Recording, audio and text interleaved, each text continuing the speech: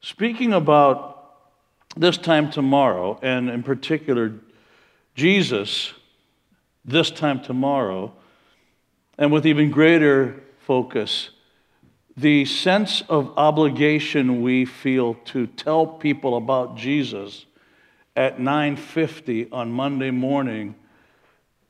We have to realize that this time tomorrow, many of us are going to be around offices or in neighborhoods or maybe even a late carpool or on campuses where the majority of the people this time tomorrow actually need to and would benefit from the good news that Jesus brings. And we bring Jesus and his good news to those folks that need it the most. How do we know that? Because we're those folks. We need it the most, have needed it, and will need it. Grace has been a theme so far this morning. It's been the one word to remember for folks who are for 100 years joining with their families to give people hope.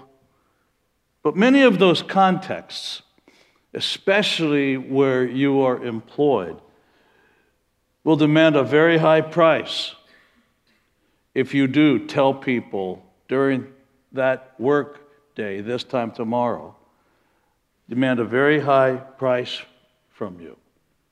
You know that. At school, you're not going to get fired, but you're going to wish you could sometimes. That's the price your friends and your community can make you pay for being so whacked out that you tell people about Jesus. And you know, over the school lunch break, you're not invited to that table you used to sit at before, and you know that over at that table they're talking about how weird you are and how it's not much when they see you coming down the hallway, go the other direction. But at work, you know that if you go and this time tomorrow tell people about Jesus, you could be called in, it's going to be put on report.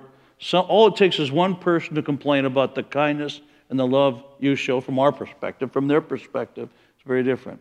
There could be a very high price for actually talking about Jesus. Maybe that's why there's a growing interest, and has been for some time, maybe a decade or so, in the use of a now famous St. Francis quote. Most of you have probably heard this. The quote goes like this: "Preach the gospel at all times, and when necessary," do you know the quote? Use words. Preach the gospel at all times.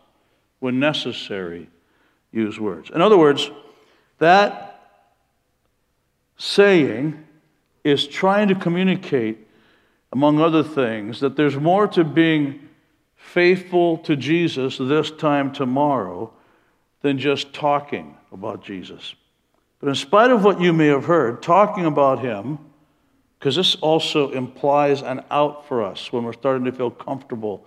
And you know, the moment your heart starts to quiver and speed up, and you have an opportunity to, why are you so happy all the time? And you think, oh, I know why I'm happy most of the time, or at least more of the time I know, but I'm going to withhold information and in effect tell less than the full, because you know, Art tells us about that saying, right?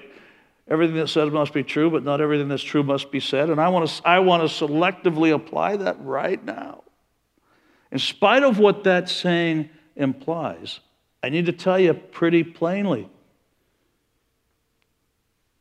talking about Jesus is still assumed. It's still necessary.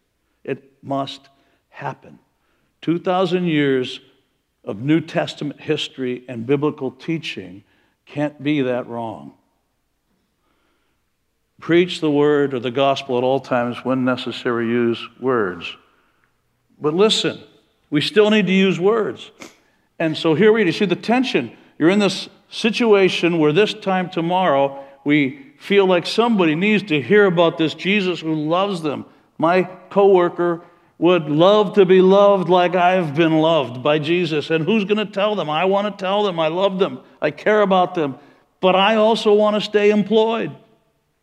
So we have this tension, and at the same time, adding to it, not diminishing it, but adding to it, the Scripture seems to be backing up the value of that verbalization of our faith. So what I want to do in the 15 minutes I've left myself today, very quickly, basic stuff, nothing radical, not very confusing, is give some insights on how to talk about Jesus, how to verbalize your faith.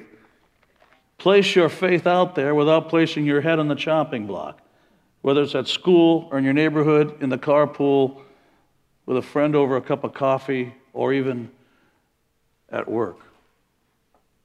And here's the first insight. These are things that have been taught forever that I have just started to figure out, and I thought I'd share them with you today. Here's the first one. When you speak about Jesus, and hold on, time out. You understand, when you go to work, you're supposed to work. God's not thrilled to say, oh, look at my daughter. She's down there sharing her faith. She's getting paid $30 an hour to put information into a computer, but she spends half her day sharing her faith. She's so wonderful. No, I think the Lord's message is, hey, look, man, the guy's paying you, work. And then look for opportunities during your break or whatever. So I'm not implying that it's a noble thing for a Christian to say, I took a stand, and I took the paycheck too, but I took a stand, and I talked about Jesus for 4 out of my 8 hours. Should I not be applauded? No, you should be fired. Right? So don't hear me saying that. But with wisdom and leading of the Holy Spirit, this time tomorrow, you're going to have times when that context gives you opportunity. And when you have those opportunities, may I encourage you, please, to speak about Jesus intelligently. Speak with intelligence.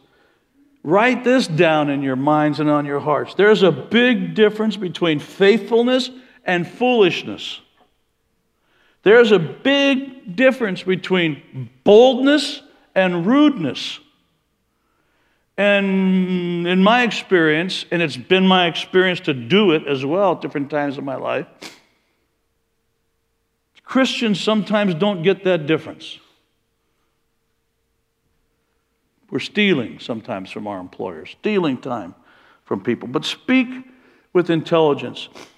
Talking about Jesus is still part of what we do, but it never has been God's instruction, ever, for us to do it without our brains fully engaged. Inspired, say it with me. Intelligent, say it with me.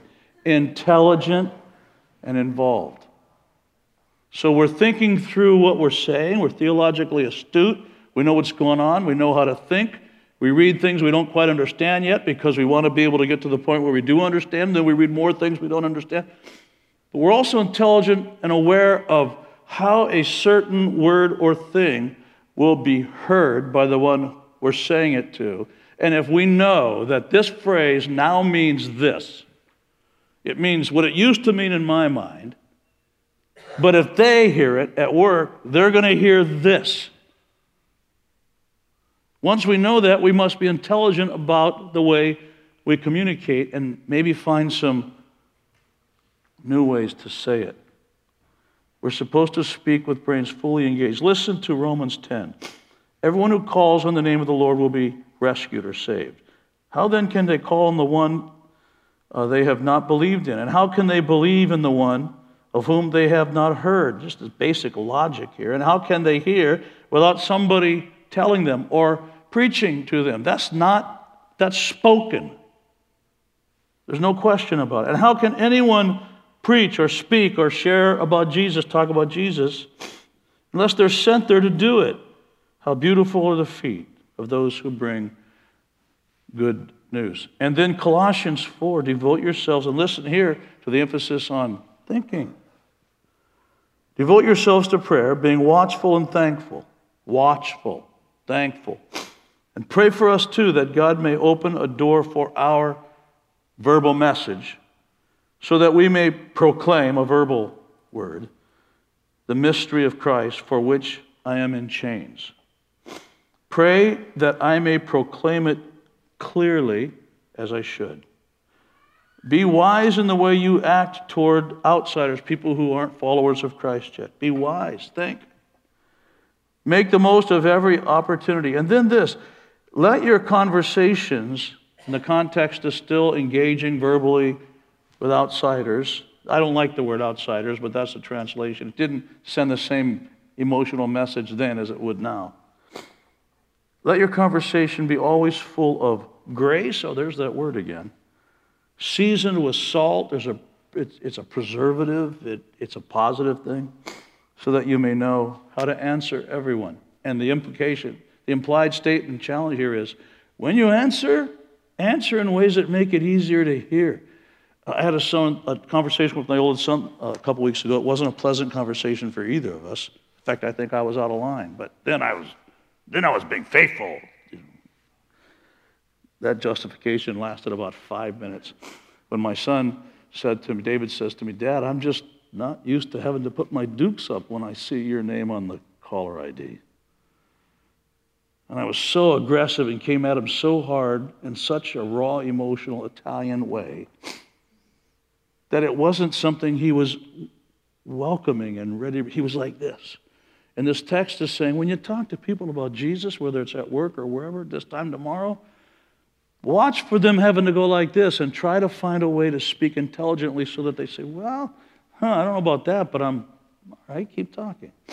Okay, so when we do that, speak with intelligence. Not only is talking about Jesus not wrong, it's assumed by Scripture.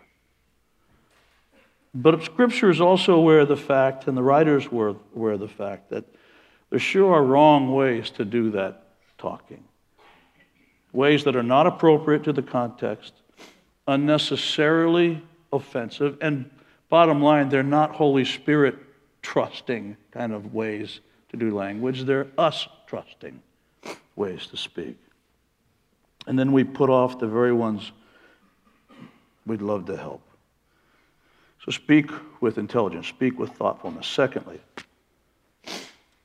speak with relevance when we speak of Jesus this time tomorrow. When you do talk to him, consider relevant language. We're not entrapped by the language of Scripture.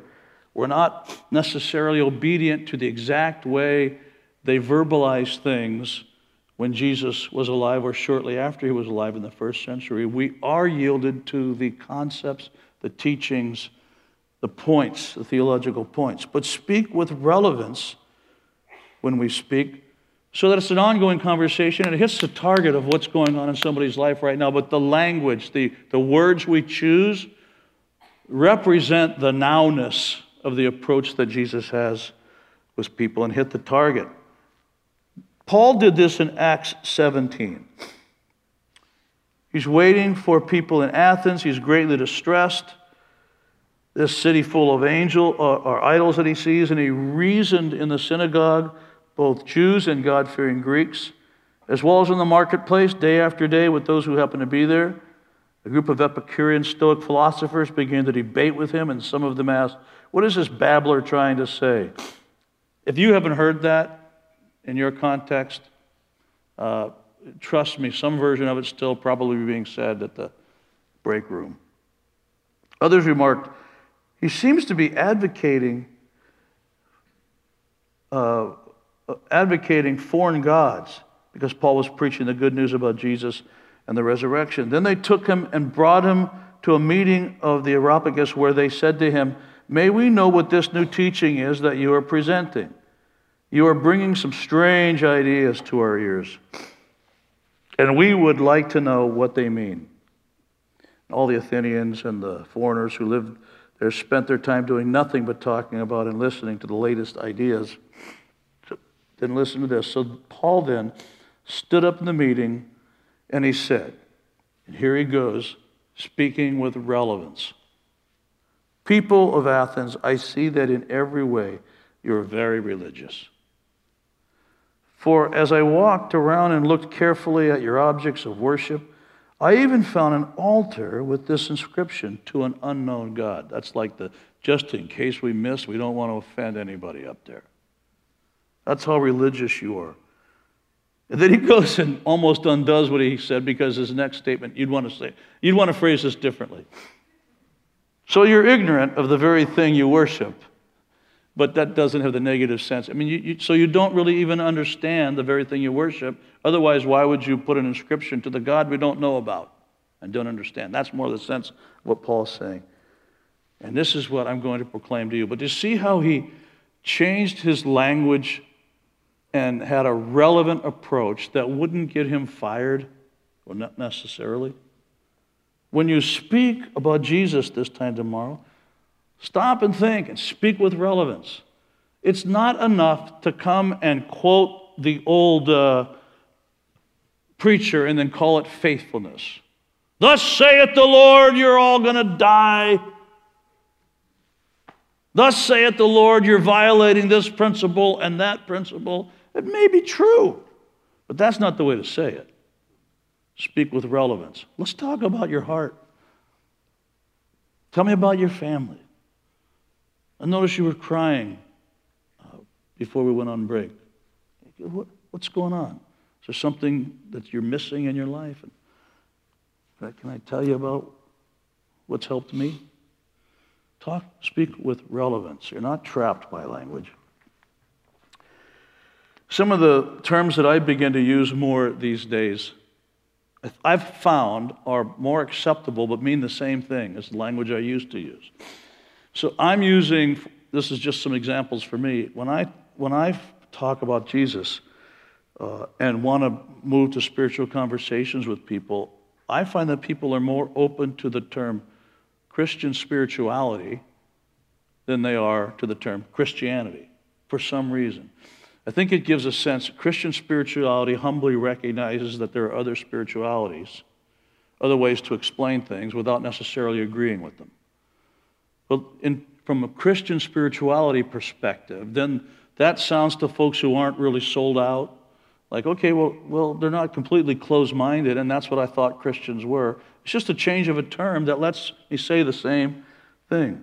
You've heard us say many times here things that try to explain what it means to be a Christian by using two doorways.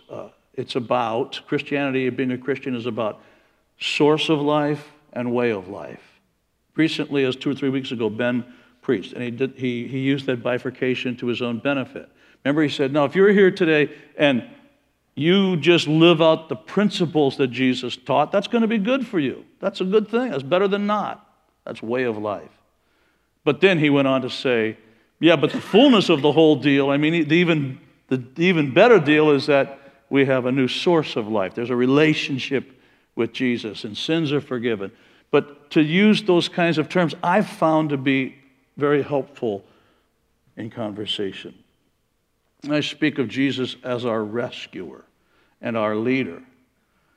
He is our Savior. But those are among the things that are housed in the term Savior. Don't sound so religious. So my point is some simple examples. Speak with relevance when you speak with Jesus. And then my final point. I'm sorry. I didn't warn you. But my body didn't warn me either just then, so here we go. This, I think, is the most important point. When you speak of Jesus this time tomorrow, don't forget to speak from your knees. Don't forget to talk about Jesus and communicate Jesus through your prayers for people. We define evangelism as anything we do in cooperation with the Holy Spirit and others to lead a person one step closer to Christ. That's evangelism. So if you believe that somebody kneeling down or praying, Lord, in 2000 and whenever it was, 1975, Lord, that kid Art Greco, I pray that you would penetrate his heart. Pray that you would change the way he thinks. I pray that you would address the many insecurities that keep him from selling out to what he knows in the deepest places of his soul is true. If you believe that that activity of prayer has something to do with leading a guy like me, one step closer to Jesus, then that's evangelism, that prayer. Don't, when you speak about Jesus, in those places where you can put your head on the chopping block, do not forget to speak from your knees and pray evangelistically for people. Pray for the opportunity to share Christ with them. 1 Timothy 2, I urge then, first of all, that petitions, prayers, intercessions, thanksgivings be made for all people, for kings and those in authority. I think Paul would recognize that people understood him to be saying, for your least favorite king or person in authority, that we may live, pray for them, so that we may live peaceful and quiet lives or ordered lives in all goodness and holiness. So there's an instruction about those in authority that make decisions that affect all of us. We ought to be praying for them so that we can have a normal, just, merciful, kind, orderly society. But he's saying, pray for me, and then pray for them. This is good, and it pleases God our Savior, who wants all people to be rescued or saved and to come to the knowledge of truth. So he's saying, pray for these folks that they would move toward Jesus. Why? Because God's heart for everybody is to be in the fellowship in which we find ourselves. That's his longing for everybody. Picture right now your least favorite politician. I'm sorry, I just ruined Sunday morning for you. I'm telling you, that person is precious. God is head over heels in love with that person and longs for them to know it. Don't forget, when you talk about Jesus, to do some of it from your knees. In Romans 10, brothers and sisters, my heart's desire and prayer to God for the Israelites in this situation is that they may be rescued, they may be saved. So don't forget to speak from your knees. Everyone knows that hypocrisy, speaking of the way we live in front of people, sort of sterilizes evangelism. Yeah, right, talk, a nice talk. But I saw the way you just treated your spouse. I saw you're talking about Jesus and how great he is, and I saw the way you treated your waitress. And it's hypocrisy. So it's never a good idea to say with your lips what everyone has seen us denying with our actions. We all understand that, right? In that regard, the St. Francis quote I started with could be helpful. Preach at all times when necessary. Use words. But there's a problem with the quote. You know what it is? Francis never said it. I don't know how it got attached to St. Francis. There's not one writing, not one of his biographers, no evidence from the earliest record. And we have all kinds of records of things that he said. Not one, ever, of St. Francis saying that. Further, neither did he practice it. The dude couldn't walk past a rose bush without preaching to it. It's brother, sun, sister, moon. I mean, he'd find the canaries and say, did you know that God loves you and that Jesus died for you, for all of creation? Hey, slug. Hey, banana slug, come here. He was sure to be able to catch up with the banana slug, no matter. Come here, let me tell you about you. St. Francis talked about Jesus all the time. The point of that is this: beware the temptation to find ways to avoid obvious, somewhat risky challenges to be faithful to the verbalization of faith in the name of false quotes. Oh, I don't want to be a hypocrite. Man, you don't change what you say then. That's not the fix. The fix is change what you're living so that what we speak of, although we do it intelligently and relevantly, and what it looks like we live are the same. When we speak of Jesus this time tomorrow, speak with intelligence, thoughtfulness. Speak with relevance. And for goodness sake, speak from your knees. Just some stuff I'm learning. Let's pray.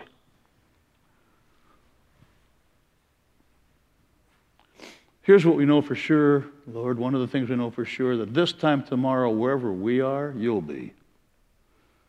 This time tomorrow, whatever we face, you'll face. At this time tomorrow, whatever it is that might be buckling our knees or at least causing them to shake, you'll address for us and with us.